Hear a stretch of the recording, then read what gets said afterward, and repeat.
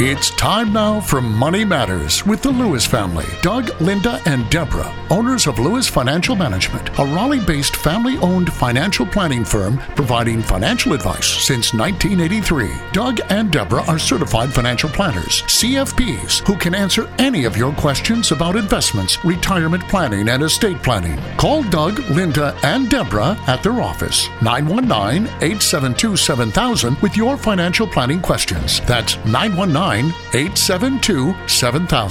Now, here are Doug, Linda, and Deborah. Investments offered through SFA Inc. Investment advice through Lewis Financial Management. SFA Inc. and Lewis Financial Management are not related entities.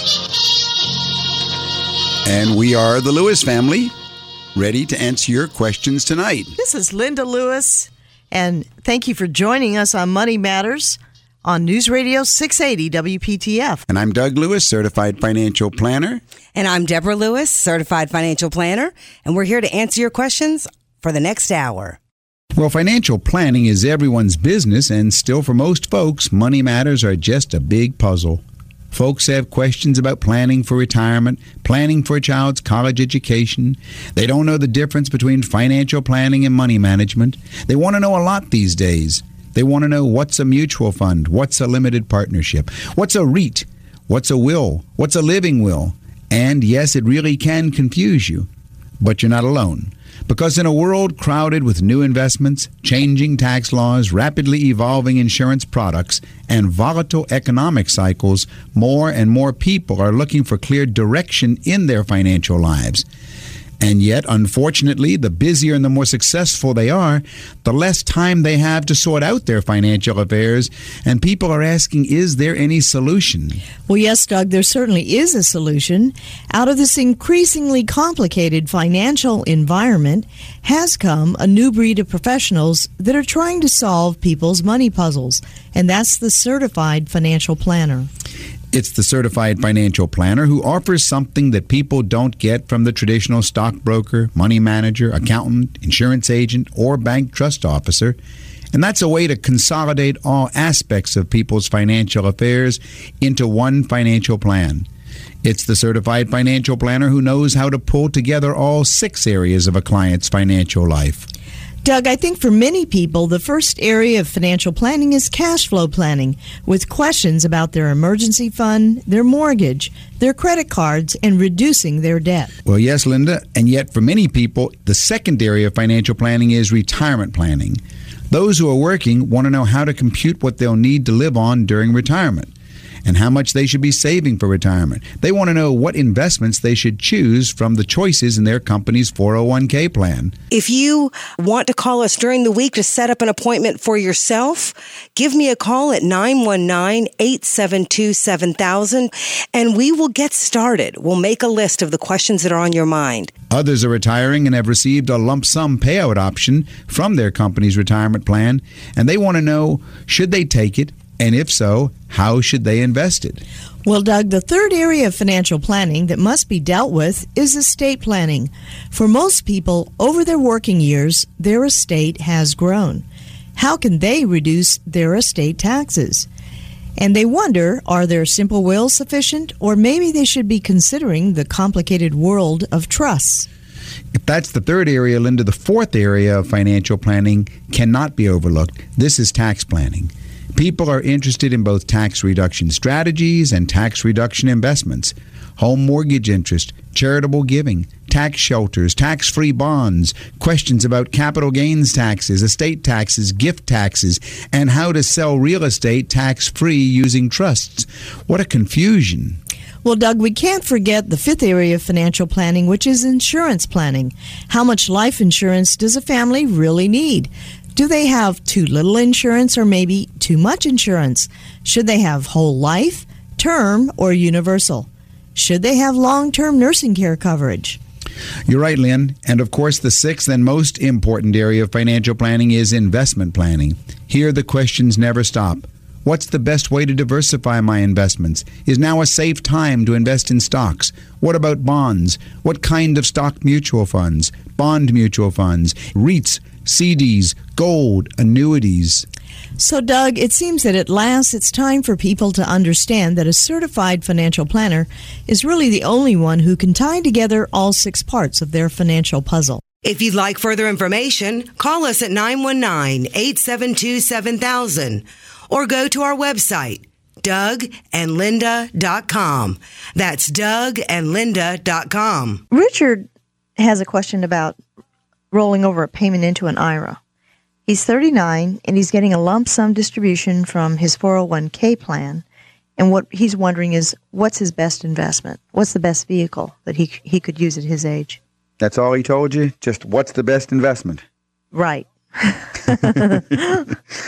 Well, I guess if he says that, well, let's say if he didn't need the money now, then he should roll his distribution, his 401k distribution, into an individual retirement account. That's an IRA, of course. And by rolling it over, that's a tax-free transaction. If he doesn't roll it over, he'll have to pay a 10% tax penalty as well as income tax on the distribution. In other words, let's say he's talking about $60,000 that's accumulated in his 401k. All right. He's never paid tax on that money because that was a salary reduction that he took along the way. So if he takes that without rolling it over into an IRA and just takes the money, he'll pay taxes on $60,000, which is about $20,000 of taxes he'll pay, plus he'll pay a 10% penalty because he's under 59. So that's $6,000 more. He's going to pay maybe $26,000 or $27,000. But if he doesn't need it, then he should roll it over to an IRA. Now, because he has about 20 years before he retires, you said he's only 30 years old or 39? 39. He's 39 years old? All right, so he's got over 20 years. He's got a little bit over 20 years before retirement. He shouldn't invest too heavily in bonds, in my opinion, or other income-oriented investments. He's got that much time. I would have him go ahead and put it in stock mutual funds. And if he happens to be leery of the stock market, maybe he should choose a conservative fund, such as a balanced fund or an equity income fund, which has a mixture of stocks and bonds in it. Well, Doug, could you distinguish the difference between what a stock mutual fund and what a bond fund is? A bond mutual fund. Well, that's pretty easy. A stock fund is a giant pool of stocks.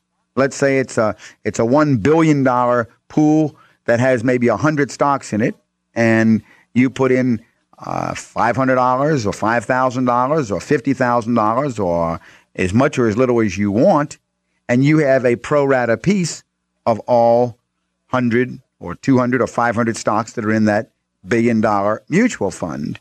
So you've got a pro rata share of all those stocks, and the average price of all the stocks is computed at the end of each day's closing, and that's called the net asset value, and you have your share of all of them, of the average of all of them. And a mutual fund of bonds could be $1 billion fund, and it's also got a whole bunch of pieces of paper in it, just like the other one had a whole bunch of pieces of paper. The only difference is the first pool, its pieces of paper were stocks.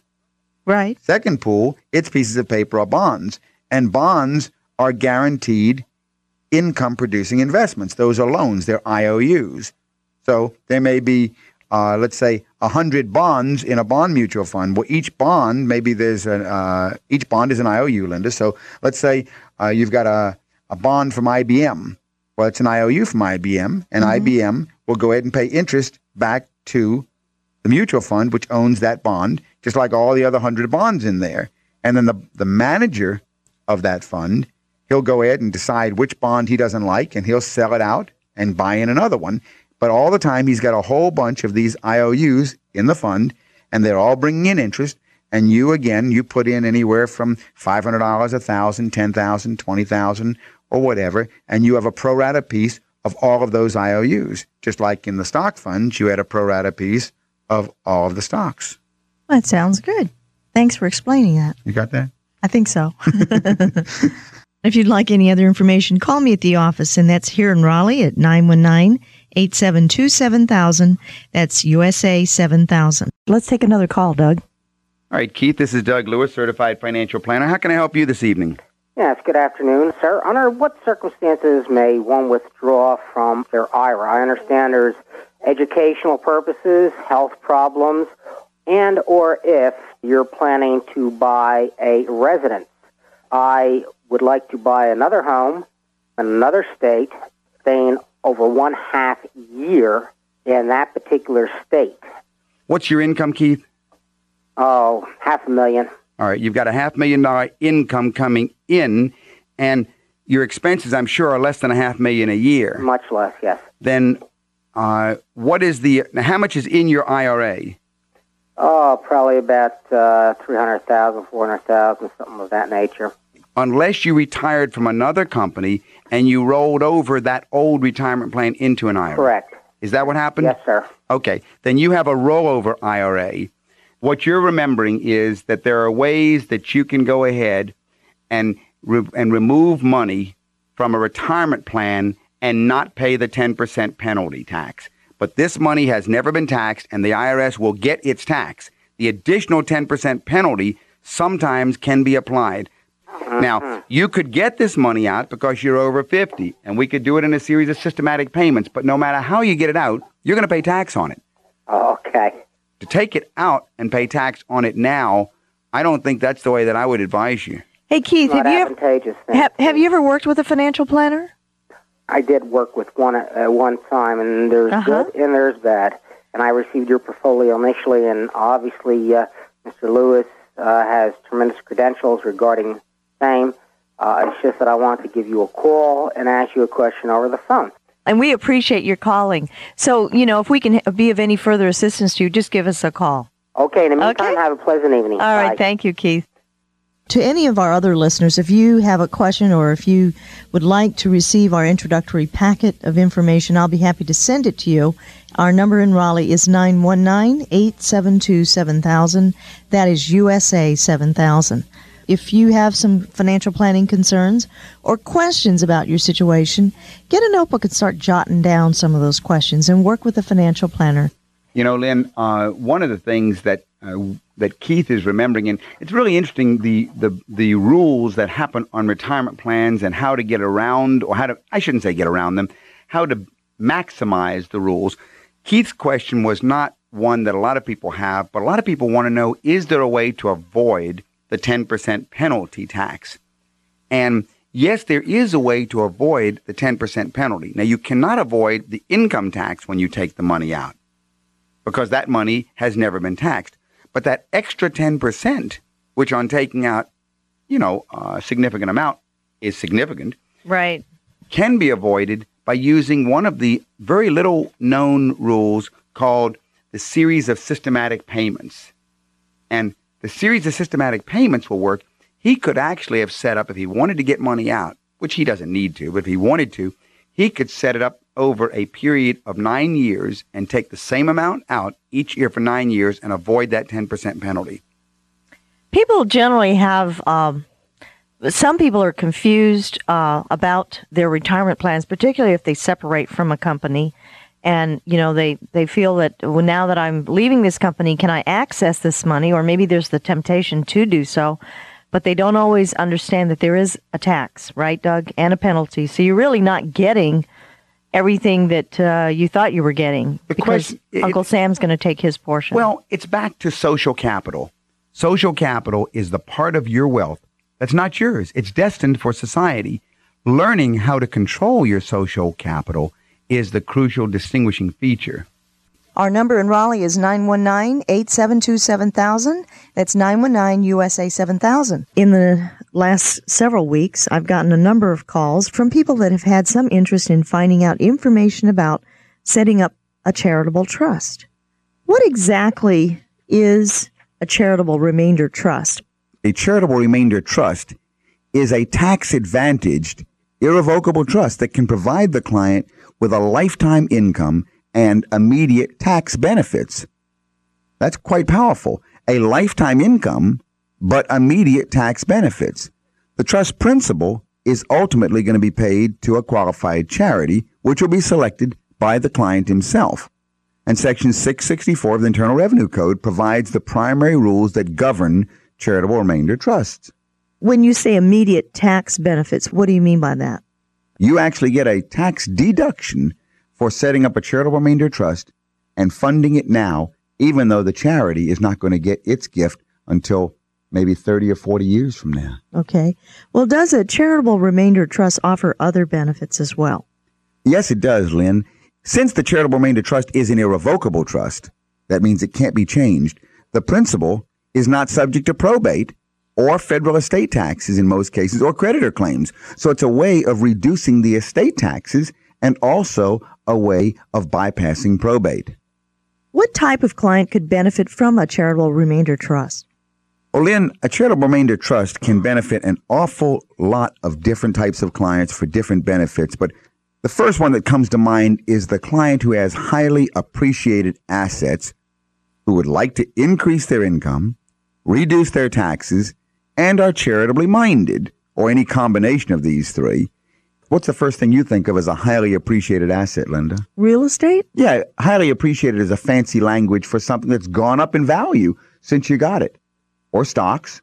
So those types of people immediately come to mind, those with highly appreciated assets who want to increase their income and reduce their taxes and are charitably minded. For those of the folks that own a lot of farmland or inherited large parcels of property, that is one of the ways that they can reduce the estate, correct? There's a big problem. It's called land rich, cash poor. A lot of folks are that way. And for folks that have a lot of land, there's no way for their heirs to pay those taxes after they die. They're prime candidates for charitable remainder trust. Well, how soon will a charitable remainder trust generate income once it's established? Actually, Lynn, a charitable trust can generate income almost immediately. We've had a number of clients this past year who want income to start right after they set up their trust. And so they start getting their trust to pay them income right away.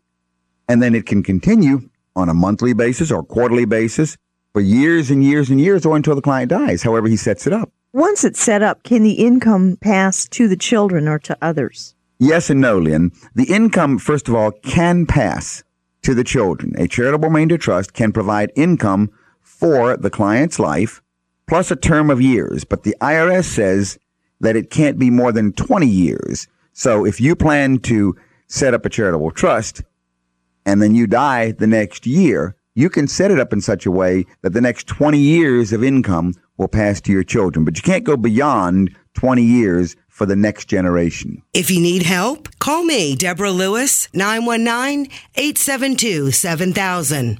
919-872-7000. How is the income that is generated by a trust taxed? Well, Lynn, this is one of the most complicated things about charitable trust. It's what we call the 4-tier accounting. The income that's earned by the trust and is paid to you is paid out first, what's called ordinary income. Second, it's called capital gains income. Third, it's tax-free income. And fourth, it's return of principal. But the most common payments are plain old ordinary income, and you are taxed on them at ordinary income rates. Well, how is the tax deduction calculated? This is really unique, Lynn, because if you think of it, let's say you've got something. You've got a piece of real estate or a stock portfolio that you want to go ahead and give to a trust to one day go to a charity. The IRS formula is used to determine the future value of a present gift. The formula takes into account the present value of the gift and the donor's age and the income payment selected. And this criteria determines the value of the gift that's actually received at some time in the future by the designated charity. If you think of it, it's separating the income portion from the principal portion of an asset and agreeing to give away the principal and keep the income, and then computing how much principal it's going to be worth when the charity finally gets it 20 or 30, 40 years from now, and then reducing that back to present value and taking a tax deduction on that basis. That's very complicated, but it's a beautiful strategy.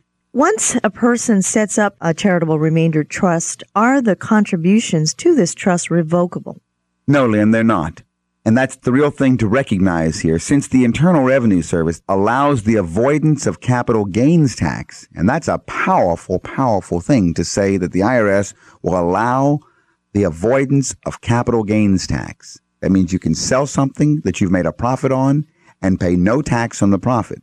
But since the IRS allows that, and also allows you to get a tax deduction, just like making a gift to a charity today, there must be an irrevocable guarantee that a gift will be received by a charity sometime in the future, and that promise must be irrevocable. So you cannot go ahead and set up a charitable trust, give something to it, get a tax deduction for doing it, and then change your mind and take it back. Can more than one charity be named as a charitable beneficiary of a charitable remainder trust? Absolutely, Lynn. You can set up multiple charities as what they call charitable remaindermen. Believe it or not, you can change your mind and set up a charitable trust for the benefit, let's say, of NC State today. And if you don't like the way the Wolfpack does one year, then you could change it over to another school or change it from one charity to another or one beneficiary to another. You can move the charity designations as often as you want over the life of the trustee.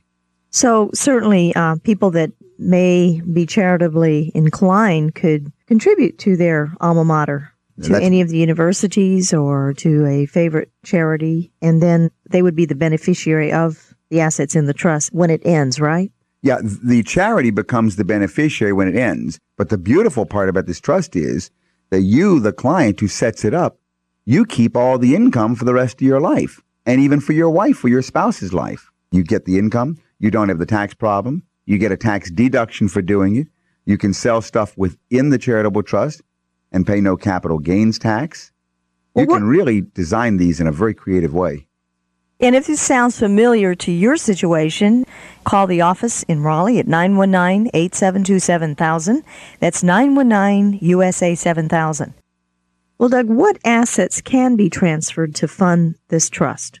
Well, most any asset that isn't mortgaged. You can't put anything into a charitable trust that has any sort of what they call debt on it. So no mortgages. Anything other than that can be transferred into a charitable trust. There is caution, however, in transferring assets such as real estate and closely held stock. Very often, by the way, Lynn, this is a great thing to do with a small business owner trying to deal with what about the value of his business stock, of his company. You can transfer this in to a charitable trust. But these are all called, the real estate, the closely held stock, these are called hard to value assets. And we need to have a lot of care and assistance in transferring hard to value assets into a charitable trust to get the proper valuation, because you're going to go ahead and get a deduction today for the value that you set on this asset that you transfer into the trust. So you want to get a proper appraisal. Well, Doug, can only a portion of a particular asset be transferred into a trust? Believe it or not, Lynn, we can do that also. This can be accomplished with the charitable remainder unit trust. The client can choose to take only a part of their appreciated assets and put that into the trust. Let's say you've got a large piece of property. Matter of fact, we did that with one recently with one client, and they had a large tract of land which their home was on. It was like a farm. And we drew an imaginary line, carving part of it off, and put one part of it into the trust and kept the other part out. The other part that we kept out, we called the home, and the part that we transferred into the trust, we called this the gifted part, and was able to avoid all the capital gains tax on the gifted part that we put into the charitable trust. So you can take half. You can do the same thing with business stock. Small business owner can put part of his stock in and keep part of his stock out. But then when you put part of an asset into a charitable trust, Lynn, you can at a later time add additional assets into the charitable trust, which will increase the income you're getting from this trust and also increase the amount of your charitable deduction. The charitable trust can really be an excellent vehicle for building retirement income by making annual contributions during a client's high earning years. Can a client be his own trustee? Yeah, Lynn. Very few people realize, and actually, if you were to ask 10 attorneys, probably 9 of them would tell you the answer to your question is no, but they're all wrong. Believe it or not, you can be your own trustee. The IRS does not mind. A donor can be his own trustee. However, a donor may want to consider having a co-trustee or a subsequent trustee in the event that they become incapacitated. Well, Doug, why would a person want to be their own trustee? If you set up a trust and you own something and you give it to this trust, let's say it's your real estate, then even if the trust doesn't give it to the charity until after you die, it's the trustee who controls it during your lifetime. So the trustee is the crucial player here. Traditionally, banks, trust companies, and charities served as the trustees to be sure that all elements of the money management and the administration were handled properly. With this arrangement, however, the donor, that's the client, had little or no control over the investment objectives. And they really had no recourse, Lynn, if he or she was dissatisfied with the money management or the administrative services. So the whole key is to be your own trustee so that you control it, and then to sub out, if you will, or hire out an independent administrator to do all the day-to-day details of tax reporting and so forth. But you be your own trustee. That's the one that I recommend for all clients. You're listening to Money Matters with Doug, Linda, and Deborah Lewis. Call to make an appointment with Deborah Lewis, certified financial planner of Lewis Financial Management. Call 919-872-7000 or visit our website, DougandLinda.com. Okay, and are there any ongoing costs with a charitable remainder trust? Well, there are ongoing costs, Lynn. There's the annual tax filing. It doesn't have to be too high. And there are the asset valuations, which may or may not be required. And then there's the administration cost. But generally, you can think about 1/3 of 1% is about how much it will cost for the ongoing administration of a charitable trust. Well, Doug, it sounds fantastic as a financial planning tool. How do we summarize the features for different types of people? Well, Lynn, for different people, at different times in their lives, a charitable trust can mean a great deal. It can be the difference between taking advantage of all kinds of benefits or just letting them pass by. For example, for one individual, it could mean the ability to build a retirement income supplement that's not restricted by the per year limits. So we could be putting in more than the maximum they can put into a retirement plan. That's for that individual looking for retirement income. For the individual, on the other hand, who's at or near retirement, it's a way to convert highly appreciated assets, but still ones that are producing low income. Let's say it's like farmland or stock portfolio. It's a way to convert them to much higher income producing assets without having that principal eroded by paying a capital gains tax. So you can sell something tax free. Now, for individuals selling highly appreciated stock or real estate or business interest or any other assets at any time during their life, it means the ability to avoid the capital gains tax and increase the total economic benefit by reinvesting all of the proceeds from the sale, not just the after-tax proceeds. Not only that, for individuals who are interested in avoiding estate taxes, Lynn, it provides a way to reduce the amount of assets in their taxable estate while still retaining the income rights to those assets, and they can therefore improve the benefits that their heirs will receive after they die. And Lynn, lastly, for people who have a desire to maximize their ability to contribute to a favorite charity, it's a way to leverage their charitable contribution. Not everybody is going to have all of these situations occur in their life. But on the other hand, one or two of those will probably happen to most people. So the charitable remainder trust, in my opinion, is one of the most powerful, if not the most powerful financial planning tools that's available today.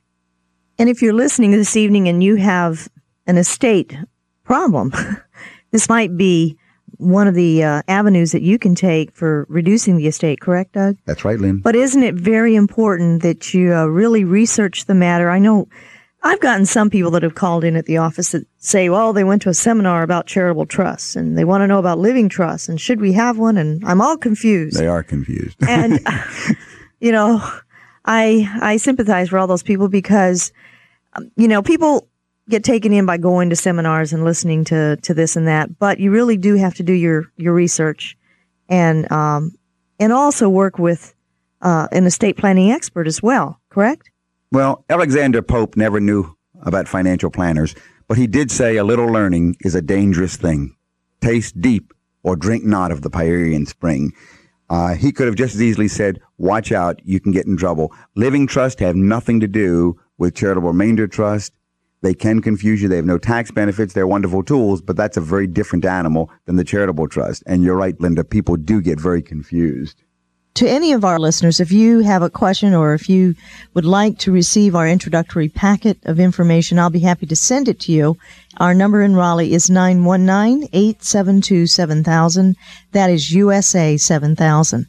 If you have some financial planning concerns or questions about your situation, get a notebook and start jotting down some of those questions and work with a financial planner. Well, Doug, what about in the investment planning arena? Are there any matters that you could bring to our listeners regarding investment planning? Well, investment planning, Linda, In today's complex financial marketplace, mutual funds offer investors a simpler, less expensive, and less time-consuming method of investing in stocks, bonds, government securities than trading them individually. To understand mutual funds, let's explore 6 features. First, simplicity. Investors invest in the fund, and fund managers invest in the securities. So the first feature is simplicity. A second feature of mutual funds is diversification. By pooling shareholder dollars and spreading them over dozens of securities, the mutual fund can diversify its holdings. A diversified portfolio reduces risk should some investments turn sour and increases the chance of picking up potential winners. It's the old principle of not putting all your eggs in any one basket. So the second feature is diversification. A third feature is choice. A mutual fund investor has more options than ever before. Stock mutual funds, bond mutual funds, government bond mutual funds, tax-free mutual funds, to satisfy all outlooks from the most conservative to the most aggressive. Of course, generally speaking, intelligently assumed risk increases the opportunity for greater return. Mutual fund investors select a fund with an investment objective that most closely matches their own. For example, they may want to maximize their current income or maximize long-term growth, or they may want some combination of growth and income. In addition, specialized funds are available. For instance, those that invest only in certain geographic regions of the U.S. or of the world, or certain industries, like healthcare, technology, or energy. There are even funds that have adopted certain social criteria for people who only want to invest in areas of the economy designed to help humanity. So the third feature of a mutual fund is choice. The fourth feature of a mutual fund is professional management. Once you've selected a mutual fund with your objectives, the investment decisions are made by the fund managers. These professionals decide when to invest the money. Money managers make these decisions based on extensive ongoing economic research into the financial performance of individual companies or individual bonds, taking into account general economic and market trends. After analyzing all this data, the manager chooses investments that best match the fund's objectives. As economic conditions change, the fund may adjust the mix of its investments to adapt a more aggressive or more defensive posture. So the fourth feature is professional management. A fifth feature is flexibility. While some investors prefer to pick a single fund and stick with it for many years, others look for a family of funds, a number of different mutual funds with different objectives all under one roof. In a family of funds, investors can switch from one fund to the other as their objectives change. For example, they might want growth of capital during their early years and then later at retirement want income from their fund. In a family of funds, they might have had a growth fund for years and now with a telephone call switch to a government bond fund paying monthly checks. Or they might have an interest in international investing and switch to a fund investing in European companies. So the fifth feature is flexibility. The sixth feature is liquidity. Mutual fund investors can cash in all or part of their shares at any time at that day's price. The fund is always ready to buy back the shares at the net asset value quoted in the daily papers. Basically, mutual funds offer just about something for everyone. Whatever your objectives, safety or income or growth or tax savings, mutual funds probably have something for you. If you've been curious about mutual funds, I hope my comments have helped.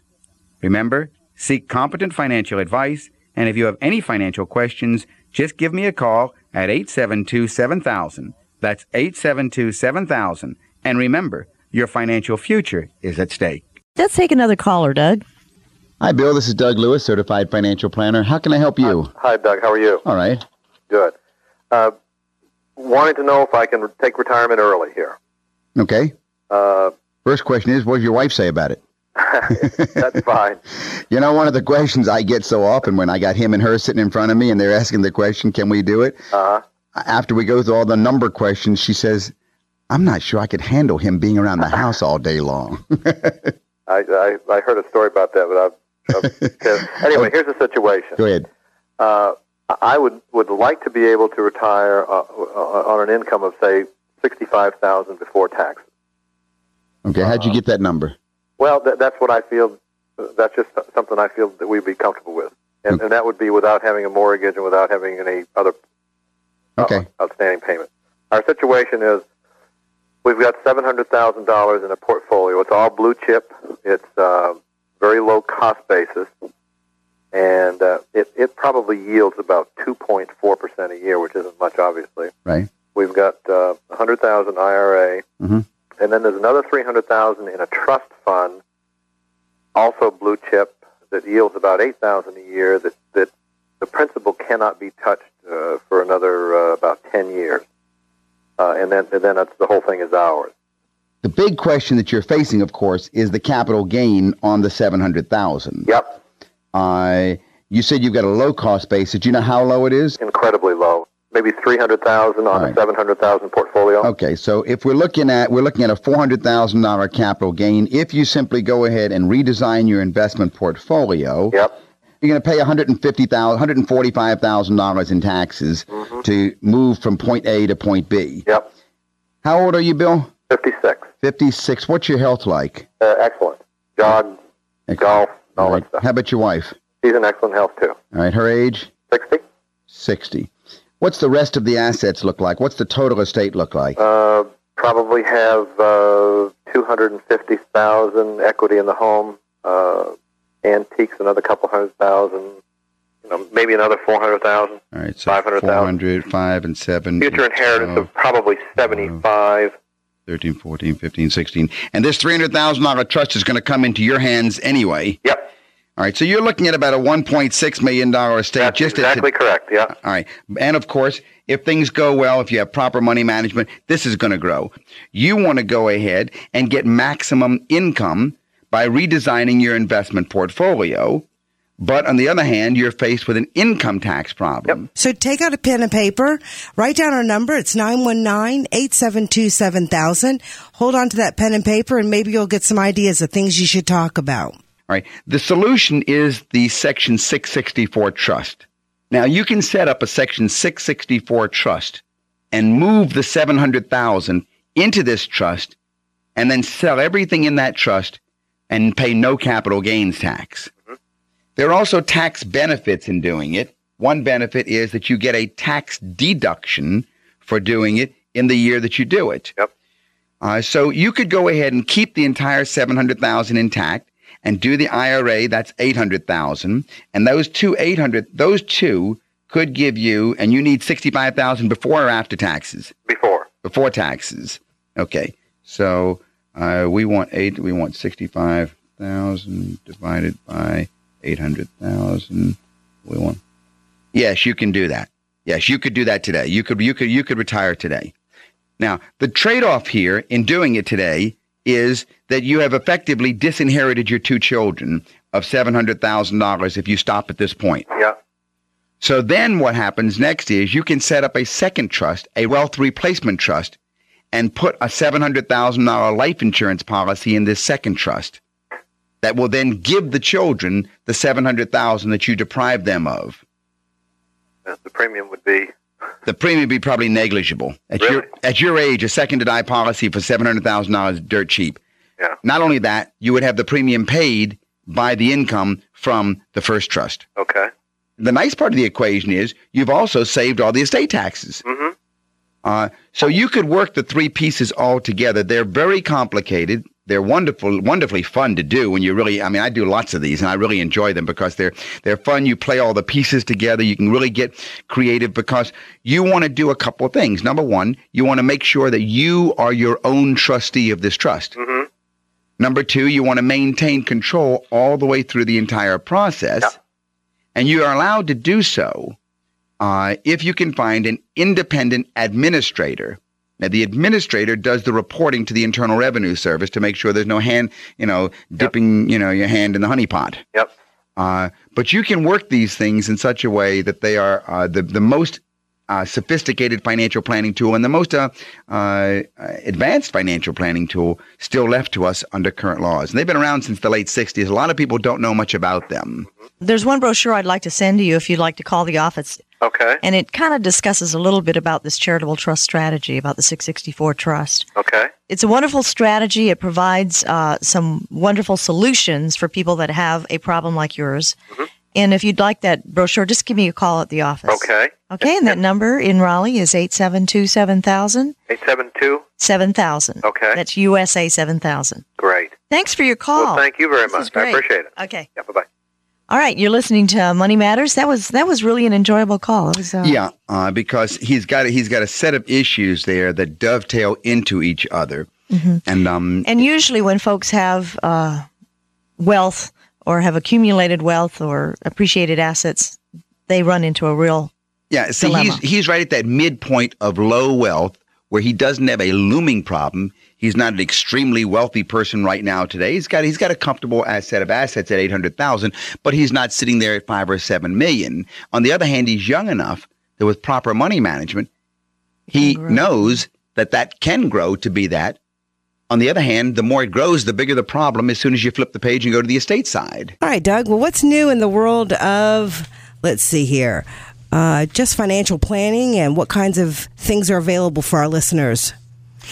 There was a really interesting article in the Wall Street Journal. Said it was entitled "Your Advisor Does What for You." I thought that was cute. Cute title. Yeah, it was a cute title. It said that financial planners are starting to throw in unusual perks to win more business. Here's how you can get more for your money. I thought it was sort of cute because the article really confused financial planners and money managers. And so what they were talking about in this article, which they called financial planners, they said things like, well, if you really push your financial planner hard enough, you might be able to get some help in your home. Some financial planners often wind up with Rolodexes stuffed with numbers of contractors, plumbers, and the like to help clients take better care of their biggest asset, their home. That's true. Most money managers wouldn't even think like that, but maybe they are thinking like that. But guess what? That's a part of financial planning. That's what we do all the time. You get involved in people's lives. We have been doing that for decades now.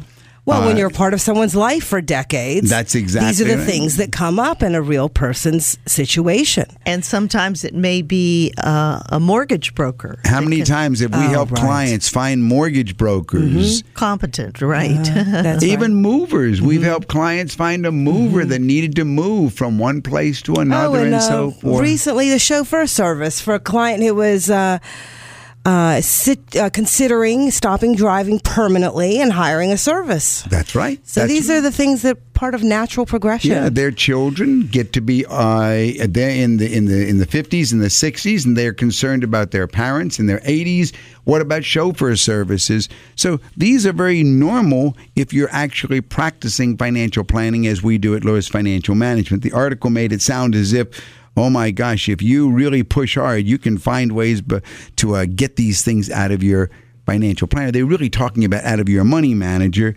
And then there was one little remark in there about helping choose a retirement community. Ooh, that's a big one for us. Yeah. Several clients have, as they were thinking about where to go or what type of place they might need, they definitely sought the two of you to get advice on how to communicate with the places, both from your own personal experiences, but also just a lifetime of being in this business. You've done this for several people. Well, usually what happens as individuals or couples are becoming elderly, or maybe one of the spouses may have memory issues, etc., and they want to transition from the big home to a smaller place. And so they're going to go out and look at different living communities, right, Doug? Right. And you remember in the one case that I'm thinking of, we got very involved in negotiating a lower contract because all those things are negotiable.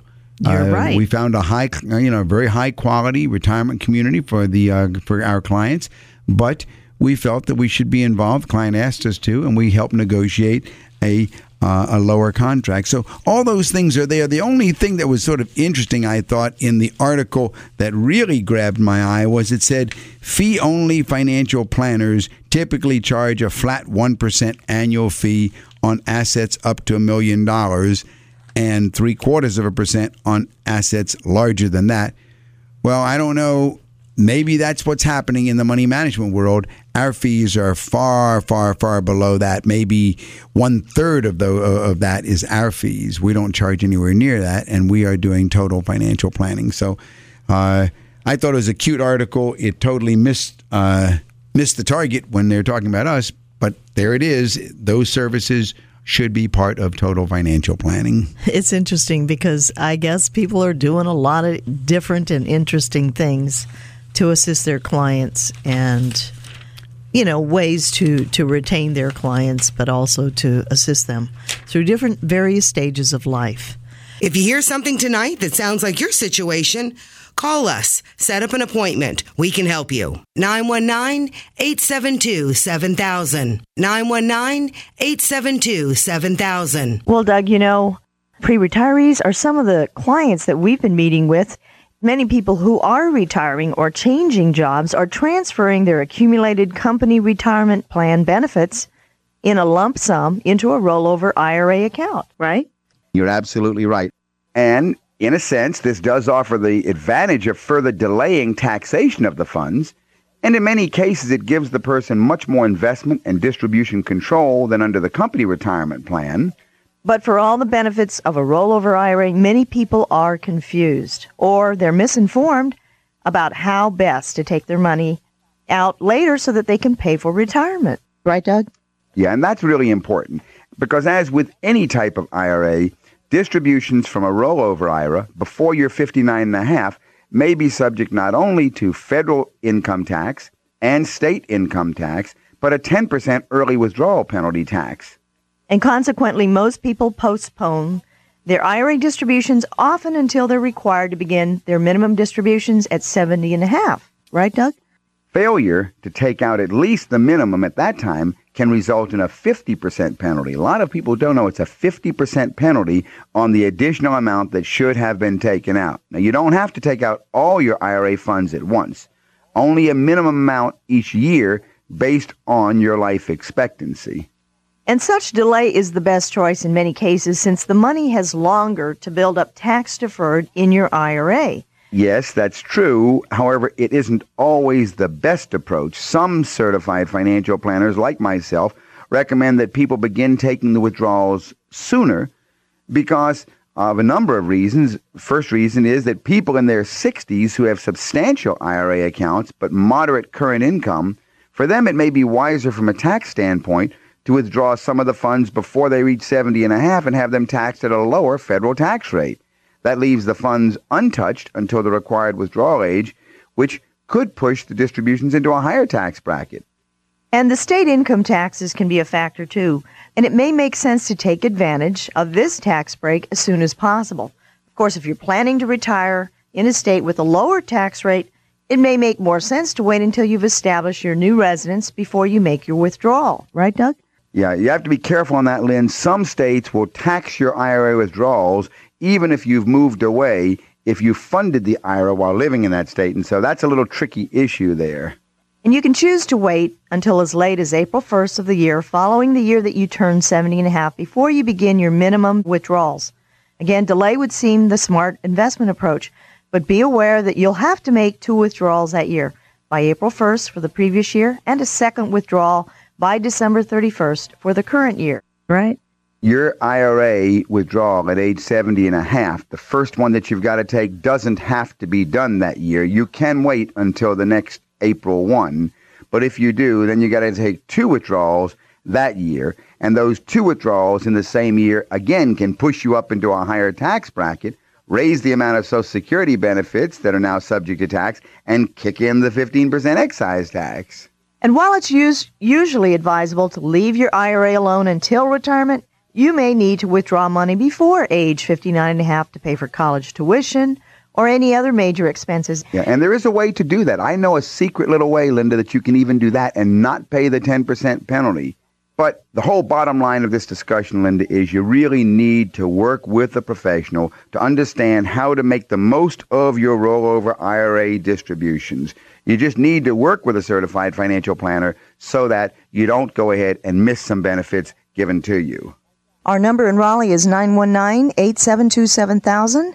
That's 919-USA-7000. And I believe we have another caller. Bobby, this is Doug Lewis, Certified Financial Planner. How can I help you? Yes, Doug. My husband just passed away, and I'm wondering about the life insurance. Is it taxable? The beneficiary proceeds? No. They are not income taxable. Is that what you're asking about on the income tax? I'm sorry to hear that. I guess our condolences, Bobby. Well, thank you. What happened? Cancer. The big C. Oh, wow. Geez. So how have you been left? Are you in all right shape, or? Yes, we have a small business, and I'm financially okay. Now, my next question on this: could I take this and put it in mutual funds in my children's name, and then if I need the money, the revenue that it or the income that it draws, could I take this later on down the line myself, and then? Well, let me ask you a couple of questions here. First of all, give me some idea about your own income. About what is your income going to be now? Do you know? About $50,000 a year. All right, you'll make about $50,000 a year. And how many children do you have? Well, 2, and they're grown. All right, 2 grown children. Right. Okay. Why would you want to put the insurance proceeds in the children's name? Well, I figured if I put it there, then later on, at my time of death, there would not be any problem as transferring it over. All right. How much is the insurance? Let's see. There'll be about $60,000. The first question you asked me is, can you get access to it if you put it in the kids' names later on? The answer to that question is no, you can't. Okay. You've made a gift. The second question is, why would you want to do it? It doesn't make sense to put things in children's names when you're, how old are you, in your 50s? I'm 55. 55. Well, you may have another 3 decades to live yourself. An awful lot can happen in 30 years. That means that you need to look out for you. If you set up a revocable living trust, that number at the office, by the way, is 919-872-7000, and put all of your assets, including this $60,000 that you just had, in the name of this revocable living trust. And then what that means is at your death, it would be immediately transferred without any time delay, however you desired it to go. So the question of being able to let it pass to the children easily is immediately solved using the revocable living trust strategy. But I would definitely not put anything in the children's names. Okay. In the revocable living trust, you can designate how much will go and what specific investment, if you want, will go to which child. You can say it will not go to a spouse if that child is divorced or going through a divorce. You can make it as restrictive or as permissive as you want. Okay. That's what I needed, yeah. Okay. And those are different trust provisions that you can write into the revocable living trust document. And yet you control it all during your lifetime, which is my main concern. Your children have many more years than you will ever have to accumulate, particularly since your husband is no longer with you. And I don't think it's selfish to think that you need to think of yourself first, Bobby. And I'm glad that, you have enough skill and probably wisdom in being able to continue the business since your husband is not with you. But consider that, and if you'd like, to call our office, I'll be happy to give you the number. We could send you some information. Okay. That number in Raleigh is 919-872-7000. That's USA 7000. All right. So I would write down your questions, and then it might be advantageous for you to work with a planner that can help you, work through all of this. Okay. All right. Thanks for calling. Thank you. Well, that's all the Money Matters we have time for today. So we want to thank all our listeners for joining us, and for any other questions you may have, call my office during the week, and we'll set up an appointment to meet with you personally. That number is 919-872-7000. That's 919-USA 7000. And we'll be back next week on this same station at the same time. In the meantime, have a great week, and remember, your money matters because your financial future is at stake. You've been listening to Money Matters with Doug, Linda, and Deborah Lewis. Money Matters provides you with a personal financial hotline on any subject where money really matters. For more information, you can call Doug, Linda, or Deborah in Raleigh at 919-872-7000. That's USA 7000. Listen again next Saturday and Sunday at 5 p.m. for Money Matters with the Lewises on 680 WPTF.